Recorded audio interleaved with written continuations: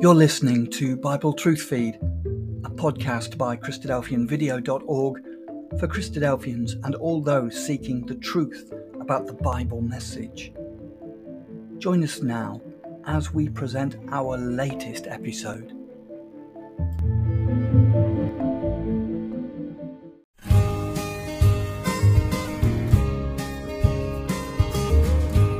Hello, and thank you for taking the time to watch this short summary of one of the most interesting characters of the Bible. Ruth is truly one of those stories you can tell the whole thing just by looking at what the names mean. By the time we finish the first few verses, that should be abundantly clear. If you've never done this study before, I think you're in for a treat, because it is handpicked by our God to represent us in the kingdom. Now, we can tie Ruth to the hope of natural Israel by having Naomi in the scene. We'll see by the end of our studies that she too was redeemed with the bride Ruth by the long-awaited pillar Boaz. In Ruth, chapter 1, verse 1 opens by telling us that this took place in the days where the judges ruled. So it's good for us to understand what were those days like. The last verse in the book of Judges really becomes its epitaph. There was no king in Israel. Every man did that which was right in his own eyes. Well, we read that and we go, okay, what is that supposed to mean? Have you ever done anything that you thought was wrong in your own eyes? We all do this. We do what we think is right. That's why we do it. If we thought it was wrong, we wouldn't. The problem then comes when we do not look for our God's direction and make decisions based on what we like, what we think, and what we feel. That's where this comes in. Isaiah chapter 5, verse 20 and 21 tells us that the things are right or wrong because God says they are right or wrong. It's not up to you and I to decide what sin is. It's not up to us to define it. It's up to us to acknowledge it. So if we come to the Word of God looking for God to tell us what is right and what is wrong, it gives us an opportunity to build on His principles our life. This, effectively, is the backdrop to the story of Ruth. Now, it takes place in Bethlehem, Judah, which means the house of bread and praise. Bethlehem's the birthplace of Benjamin, of David, and of Jesus. Now, Ephrath is a place of fruitfulness. Put together, we have the fruitful house of bread and praise. Now, there's a famine in the land. I don't know about you, but a nice place to live for me in a place where we're having trouble with a food supply would be a land called the fruitful house of bread and praise. Unfortunately, we'll see this family makes the decision to leave this fruitful house of bread and praise and move to a land called Moab, which means born after the flesh. Now, verse 2 introduces the name of the family.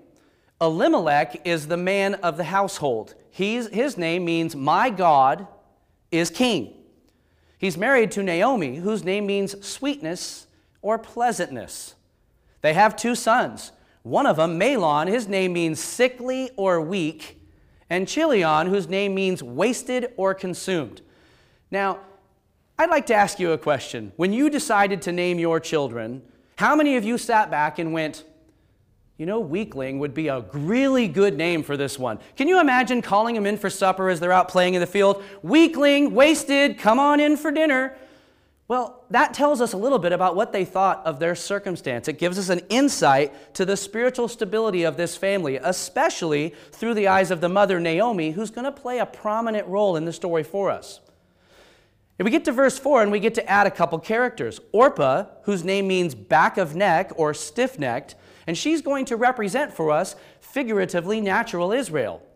Then we have Ruth, whose name means tender or comely. And we're going to find that she is going to represent in a figure for us, spiritual Israel. Now, all three of the husbands die in this chapter, Elimelech, Mahlon, and Chilion. And we end with Naomi and her daughters.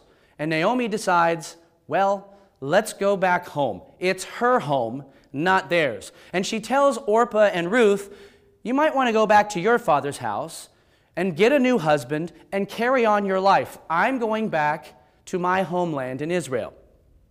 Now, both Orpah and Ruth start by protesting, saying, no, we're going to stay with you, which gives us an indication on how close Naomi got to her daughters-in-law. And during this process, Ruth gives the most beautiful confession of faith recorded in Scripture at verse 16 and 17. Basically, she says, "Whither thou goest, I will go. Whither thou lodgest, I will lodge. Thy people shall be my people, and thy God my God. Where you die, I will die, and there will I be buried. The Lord do so to me, and more also, if aught but death part me and thee." Now, she basically gives a till death do us part speech to her mother-in-law. And so the journey begins. Orpah decides, you know what, I've changed my mind, I'm not going to go. She goes back to her homeland, and Ruth and Naomi take what's about a 50-mile journey around the Dead Sea to get back into Israel from Moab. In chapter 2, we introduce a new character. Boaz is his name, and it means in him is strength. Now, in the rest of this story, we will witness a relationship develop between Boaz and Ruth. They will start off as acquaintance, then she's identified as a family member, then he becomes her redeemer, and finally her husband. And we look at that as a model to teach us, using Boaz as a representative of Jesus, and Ruth, the Gentile, Naomi, the Jew, being brought together first as an acquaintance, then being brought into part of the family, that he might redeem them and be their husband, which is the model that we want to see as we look forward to the marriage supper of the Lamb with our Lord Jesus. Now, the rest of chapter 2 tells us how hard Ruth worked. She worked in the field of Boaz, taking care of Naomi in the evening. She worked from sun up to sundown for almost 2 months. And then Naomi goes prior to the law of Moses and leans on a principle taught in Genesis chapter 38. It gives us the story of a man named Judah and a woman named Tamar. Now, Tamar is going to be referred to a lot in this very short book of Ruth, and we're going to want to remember her name. Now, the law has Genesis 25, which is what's being used by Naomi in this story of Ruth, but it is built on Genesis 38. And that is a woman seeking a redeemer to replace her dead husband. Now, this story connects a scarlet thread of hope throughout the entire story, and we'll see throughout the Bible. In Ruth chapter 1, verse 12, the word hope in the Hebrew literally means a rope. And its prior usage to the story of Ruth is in Joshua chapter 2, verse 18 and verse 21, where it talks about the line of scarlet rope they were to lay down out the window of Rahab's house, so that the spies would know which home to save when they went into Jericho. Well, Rahab plays an interesting role in this story too. She actually is the mother of Boaz. Now, we'll see some references that might be worth checking out in Psalm 22, where we'll see this same word, this hope, and the scarlet thread come through, describing for us what Jesus was thinking while he died. Now, when we look at the Psalms, we see the Psalms of David. It reminds us of one of David's wives, Bathsheba, and their son, Solomon, who wrote Proverbs and the Song of Solomon, for example, as well as Ecclesiastes. In Ruth chapter 3, we get a specific concern as Naomi counsels Ruth to go into the tent of Boaz, uncover his feet, and reveal herself as a family member needing to be redeemed by a kinsman. And so Boaz, after recognizing who she is, because I imagine that would have been an interesting, whoa, who's there? Well, recognizes who she is and tells her he will do the kinsman's part, but there is one other before him. So he sent her away as soon as it was daylight and wanted to keep her reputation intact by not telling everyone she came into the tent that night. Even though they both behaved responsibly, to anyone else it would have looked like a scandal. Hey, did you hear the Moabites stayed the night in Boaz's tent? And he did not want her to look like an apparent fornicator, tarnishing her reputation in the land. Ruth 4 then tells us how Boaz goes to the gate and proclaims his intention to marry Ruth. And after some negotiation with an unnamed redeemer, Ruth is bought, and her land and Naomi's, by Boaz to redeem that land and raise up children for Ruth's husband and family. What's interesting is when we get to Ruth chapter 4, verse 13, Ruth is no longer called the Moabite. Throughout the whole story, we have Ruth the Moabite. Sometimes Ruth isn't mentioned and she's called the Moabitess. But in Ruth 4, verse 13, No longer is she the Moabite. And there's a very important lesson that's there for all of us. It is not where we've been, it's not where we are that truly matters. It's what we become. Ruth used to be the woman born after the flesh, but she'd been drawn out into the house of Israel and was going to be redeemed by a pillar.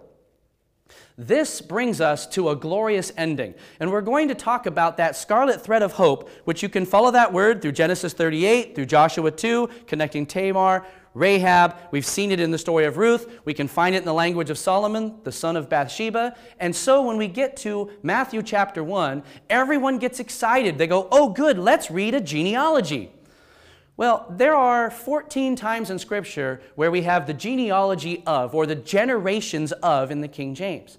But only 2 of those say the book of the generations of something.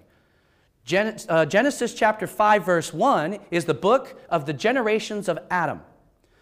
Matthew chapter 1 verse 1 is the book of the generations of Jesus Christ. When we compare these two, we get to see some very interesting things. So let's think of Genesis first. Adam, created from the dust, after sin was told, from dust thou art, to dust thou shalt return. And in fact, part of the cursings in Genesis 3 includes the thorns that he would have to endure in his walk to provide for his family. A nice tie to the crucifixion and the crown of thorns on the head of Jesus. There's a lot of symbols here. I don't want to get too far off topic. Genesis 5 and verse 2, the genealogy tells us, in the day that he created them, he called their name Adam. And this is a big point that we want to make sure we understand. Have you ever wondered why, when you read a genealogy in the Bible, most of the times it's only the men's name that are mentioned? Rarely do we know the women in the story. And here is the reason. By calling their name Adam, he's telling us his name represents their story. In fact, the 2 were to become one before the eyes of God. So anytime we see a genealogy with the name of a female, her name's actually represented twice. Once in the name of their husband, and then we're given a calling out specifically about the woman. Now, in Matthew chapter 1, we have 42 babies born. Does anyone want to argue the concept that perhaps if 42 babies were born, 42 women were involved? So why then do we only have 5 of them by name? Here's why. This is the book of the generations of Jesus. And included in this genealogy, we have at verse 3, woman number 1, Tamar, who played the harlot in Genesis 38, but she became a mother in Israel and was declared righteous in the process. At verse 5, we add Rahab, who was a harlot in Jericho by occupation, but she became a mother in Israel and raised a pillar, Boaz by name. Boaz learned to see the changing heart of a forsaken Gentile by watching the change in his mother's life. Perhaps that's how he could see it in Ruth. In verse 5, we also have Ruth, who left that which was born after the flesh to be united in the house of Israel, the house of bread and praise, and gave us this beautiful confession of faith that we looked at a few minutes ago. She was united to this pillar in the temple and became a mother in Israel. And then we get to verse 6 and we read about she who had been the wife of Urias, which is Bathsheba, who was taken in adultery by David the king. And oftentimes when we say Bathsheba, the first thing we think of is Bathsheba, taken in adultery, just like Rahab, the harlot of Jericho. But that's what she was. That's not what she became. She became a mother in Israel and raised Solomon, who's known as the wisest man that ever lived, saving the Lord Jesus Christ. Then we get to woman number 5, Mary. And though we accept the virgin birth, imagine a person, a young lady that's maybe 14 to 16 years old. She comes home and she says, Mom, Dad, I'm pregnant, but don't worry, I didn't do anything. Well, we would all go, well, that doesn't sound very like that's the right story. And we would question it because to us, she would look like she had done something she shouldn't have done. But God had a plan. And though she looked like an apparent fornicator to those around her, God handpicked her as a teenager to help raise his son for perfection. By looking at these 5 women, we see the concept of grace at the hand of God working through a line that would lead to his Son. And the clear message of this scarlet thread of hope he has thread together for us is it is not who you are, it is not what you have done, it's not who your parents are, it's not your background, it's not your history. None of that matters. What matters is where are you going? Each of these 5 women had an obscure background, but they were all united in change and leading to glory.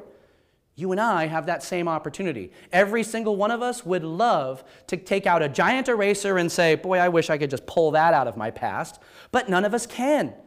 We can learn from it, and we can try to get closer to our God and farther away from our sin, and if we do that, we are much like these women that were given the opportunity for grace, threaded together with this scarlet thread of hope, leading to redemption by the Lord Jesus Christ. Well, let's close with a final thought. I'm absolutely convinced every time we see a marriage celebrated in Scripture, we see evidence that ties us, little hints that ties us to the story of Ruth, to keep that small story alive. And so when we come and think on a traditional Sunday and we read about the Lord breaking bread with his family in the upper room, in 1 Corinthians 11, it's recorded, and we would read that he took bread, he blessed it, brake it, gave it to his disciples, and then with the cup, he blessed it and gave it to them and said, drink ye all of it. And we might end with, I will not drink again of this fruit of the vine until that day when I drink it new with you in my Father's kingdom. But if you keep reading in the 1 Corinthians account, there's a couple more pieces of advice. And sometimes we'll read, let a man examine himself, which is great advice. To look at me, what can I change? How can I get closer to my God?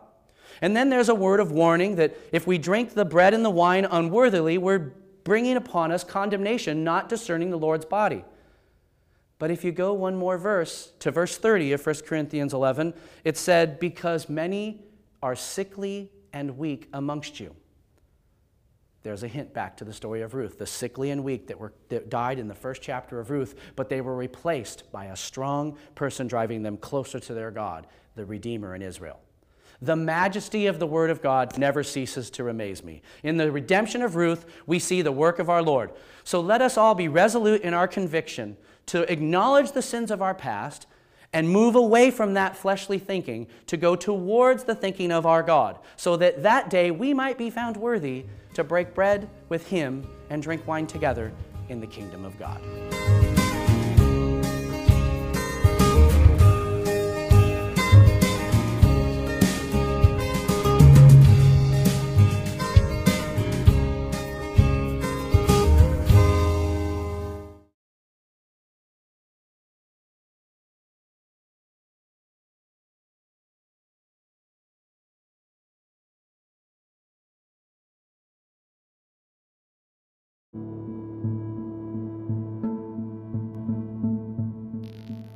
Thank you for joining us. We hope you found the episode helpful.